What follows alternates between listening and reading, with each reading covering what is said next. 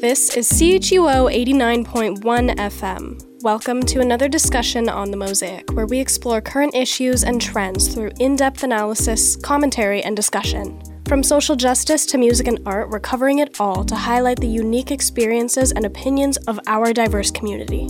Today, we'll hear about a community support group for people who use drugs, discuss Canada's opioid crisis, and hear what the group is doing for International Overdose Awareness Day. This isn't going to get better until we all come together. It's also the International Day of Protest against Applied Behavior Analysis. The Autistic and Neurodivergent Liberation Front of Ottawa has more on ABA and a peaceful protest this afternoon. Even if you were to do ABA in such a way that there were no punishments, patient-driven priorities, non-problematic rewards, a neurodiversity-affirming practitioner environment, even if you do everything right, you still have a treatment method that is woefully ineffective at teaching the skills that it claims to teach. And so it should come as no surprise that evidence is showing we're seeing increased PTSD symptoms in autistic people who've been through ABA. I'm Lauren Rolston, and we've got all that and more coming up on The Mosaic.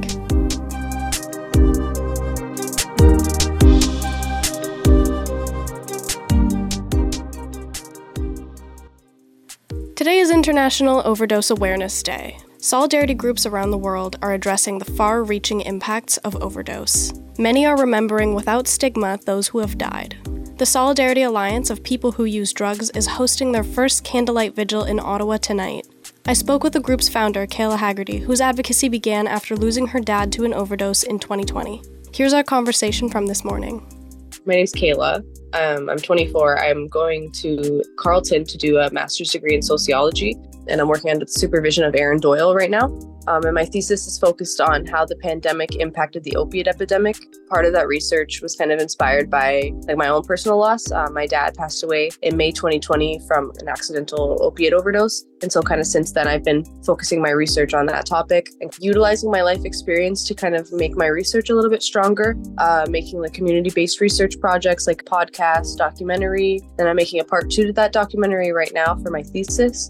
And then, just working with the communities that I've always been a part of and bringing them into a more academic setting. Wow. So your advocacy began when you lost your dad to this crisis. And then since then, could you tell me a little bit more about the work that you've done focusing on addiction and mental health and overdose awareness issues?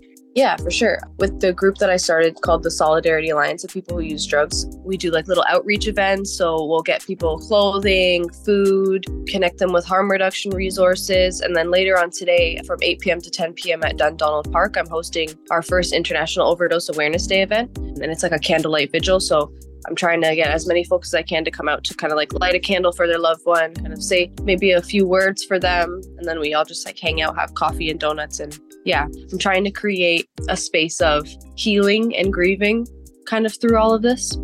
Are there many other organizations and events like this in the city that help to reduce the stigma of this conversation? A little bit. There's a couple of them. I know Sandy Hill also is hosting another International Overdose Awareness Day vigil at 11:30 in the morning today. Organizations like Sandy Hill, Somerset West, those kinds of things, they do practice harm reduction principles. And then there's also just grassroots organizations as well across Canada that are doing that. Indigenous harm reduction out in Toronto does really good work. I guess my organization, we're trying our best. We're still new. It just started in January 2023. And then CPEP too, Criminalization and Punishment Education Project. They're always out there trying to do things. So there's a couple organizations that talk about this stuff, but I feel like it does need to be talked about more. It's still kind of being pushed under the rug, especially the connection between the increase in overdoses and COVID. I don't think a lot of people like to talk about that, but yeah. And then on that note of the stigma and awareness and having this conversation, when you started your research to now, have you noticed a change? Are more people talking about it? Yeah, for sure. When I first started in 2020, there were barely any academic articles or barely any conversations being had about this stuff. It was more just the grassroots individuals or people with lived experience that were saying, hey, something's wrong here. We need to start looking at this. And now more articles are coming out. More articles are being published every day, talking about the same topic that I'm talking about in my thesis. And I find that organizations now that went through the pandemic, like Sandy Hill, are now realizing the impacts of those drawbacks, I guess, during the pandemic on their service. And they're kind of trying to pick up the pieces since then. So I think the conversations are being had. I just don't know if the solutions are being created. And then you also mentioned that you've got firsthand experience with people who have lived these experiences combating with addiction and mental health issues. And what do they have to say about services like this that you guys provide? Yeah, I feel like a lot of what people are telling me is that there's not enough. I guess when you want to walk into something, you want to see yourself there, and that'll make you more comfortable. And so the push right now is for people with more lived or living experience to be part of the roles. Like right now, my role is a harm reduction worker, and you are not supposed to be actively using when you're a harm reduction worker, and you need like a college or university level education. And a lot of people don't have that, but they do have the harm reduction education and experience from their own lived experience. And so they get kind of pushed to the side or not included in these opportunities. And so a lot of the folks that I talk to are driven to push those narratives and kind of make space for people like them, which is kind of what I'm trying to do anyway too. But yeah, it's just making sure that people with lived experience are included in like creating the policies and procedures, implementing the programming, giving the programming, things like that. Yeah. Exactly. And then having this experience, hearing from them and doing this research, what have you found from how COVID has exacerbated this issue? There's a couple things.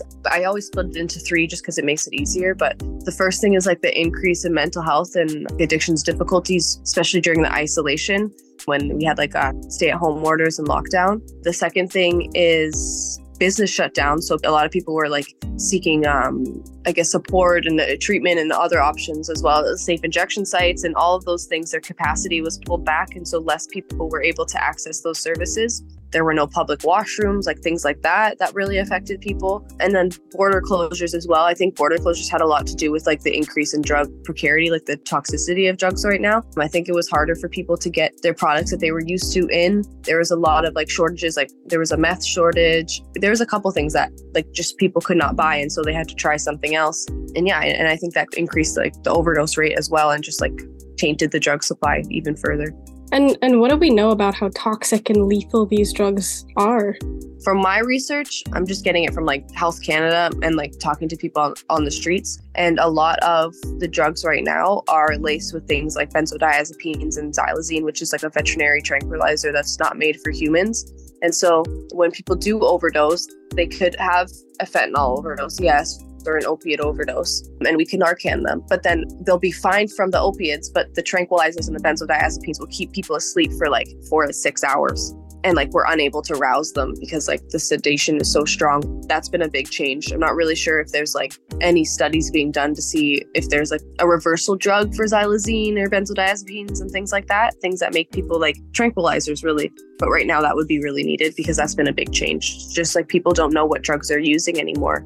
And I think part of why the conversation around safe supply is so important, because then people would know what they're taking and would know like the dosages and would know how much they need. And they wouldn't have to use precarious or dangerous drugs on the streets.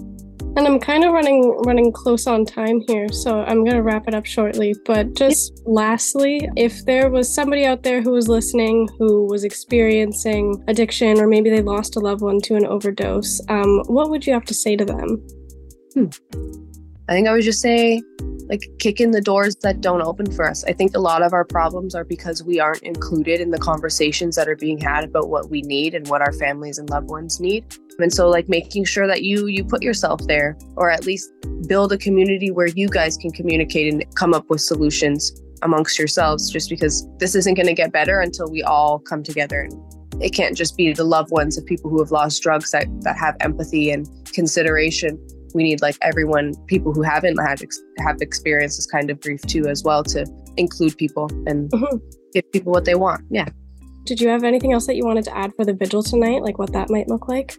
If folks want to come out, it's Dundonald Park. It's 516 Somerset West, right across the street from Art House and that Tim Hortons on Somerset. So you should come join us, come cry with me, whatever works with everyone. That's about it though. Okay. Thank you so much for taking the time today. Yeah, thank you for speaking with me. That was my conversation with Kayla Haggerty, founder of the Solidarity Alliance of People Who Use Drugs.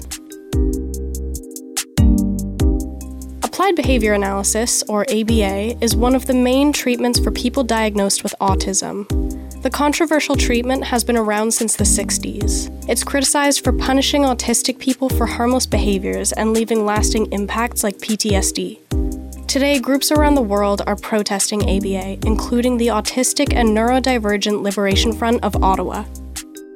So I actually co-founded the Autistic and Neurodivergent Liberation Front of Ottawa and currently serve as chair of the organization. That's Harmon Pope. In 2022, Pope sent out messages to autistic people he knew. He was asking them to collaborate in a counter-protest against Autism Speaks, a group known to be governed by non-autistic people. Unfortunately, the scarce representation is quite common according to Pope, who founded the ANLFO out of his passion for advocacy. So seeing that there wasn't an organization doing that work locally, I felt a real duty to step up and put it together myself. Today, the group is taking a stance against ABA. Here's what Pope says about the treatment. So ABA stands for Applied Behavior Analysis. It is the most commonly used treatment for autistic people in Ontario. In fact, it was also the only treatment that received any funding from the province until 2019. At the same time, however, ABA has been widely opposed by actual autistic people for a number of reasons. ABA utilizes incentives and aversives, so rewards and punishments, to achieve whatever the desired behavior outcome is. These desired outcomes are typically decided not by the patients themselves, but rather by the whims of the behavior analyst or the child's parents. These punishments can often entail timeouts or withholding items that the patient sees as valuable, such as a comfort object. In extreme cases, such as that of the Judge Rottenberg Center, electric shocks. Rewards can similarly cause problems, albeit less electrifying. Food is a common reward I hear about, typically snacks like crackers or M&Ms. Developing a relationship between rewards and food could lead to eating disorders. It's also worth noting that many behavior analysts have historically seen harmless cultural differences, such as stimming. Stimming being a sensory and emotional regulation technique where someone engages in soothing, repetitive behaviors, or another example, eye contact avoidance too. They see these, what I would argue is harmless cultural differences, as behaviors to correct. A frequent story he hears is that as soon as someone's given a diagnosis, the parent in the room is told and often pressured towards ABA. Not presenting it as one of many options, but rather as a clear-cut answer. Whether that's because of the exclusive funding ABA had, regional availability of service providers, or other reasons. Often I'm told they'll tell these parents that without ABA, their kids will never be able to speak, never be able to drive a car, or exercise their autonomy in various capacities. I know this because it's happened to my mother. She thankfully made the choice to avoid ABA on a hunch, and that hunch paid off. But she was told that if I didn't go through ABA, that I would never have a thriving social life or live independently. And yet here I am at 23, living on my own in my bachelor apartment with a number of friends that I can count on. If I were to have experienced ABA, would I be here today in a similar position? I'm never going to know the answer to that question. I think a lot of parents who put their kids in ABA anecdotally attribute successes to ABA that in actuality might just be their child's natural development. Pope notes that there are in fact many kids that do need some kind of support. He points to alternatives like occupational therapy and language therapy, with alternative treatments varying from person to person. What I will say is that I haven't seen nearly the same level of criticism from the autistic community towards alternatives as I have towards ABA. While the punishments of ABA have become less physically severe than they were in the 60s, these changes haven't addressed the fundamental issues of why ABA doesn't work, according to Pope.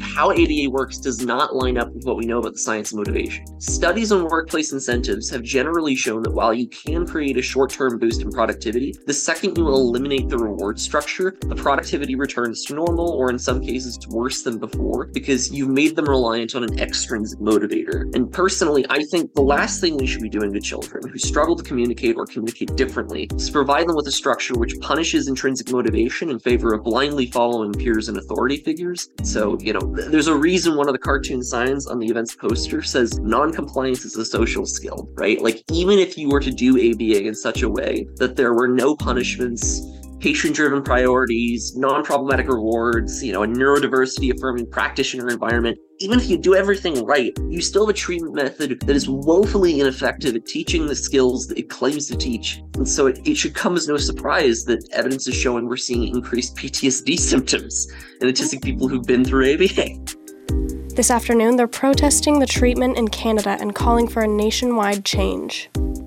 we want to call upon Ottawa City Council to really take action on this. And I know a lot of folks might think, well, isn't this provincial? Isn't this federal? There is aspects of this that the municipal government can tackle. One aspect I've thought of expanding upon is taking a lesson from folks who've been trying to do things against conversion therapy for queer people like myself. Before queer conversion therapy was banned federally, the city of Vancouver wanted to do something around queer conversion therapy. And so one thing they did was they prohibited business licenses for folks offering queer conversion therapy. And while with queer conversion therapy, that was mostly church groups, people that were not doing this with a profit incentive. ABA absolutely is happening with profit incentive. So that is one way we could tackle this, is prohibiting businesses from providing applied behavior analysis to minors within city limits. Another thing we've asked is for the mayor and members of city council to stop associating with associations that will defend the use of ABA, whether that be groups like Autism Speaks or Autism Ontario or any of these charities that frankly aren't really governed by the community and more often than not are just governed by these very same service providers, often behavior analysts themselves or corporate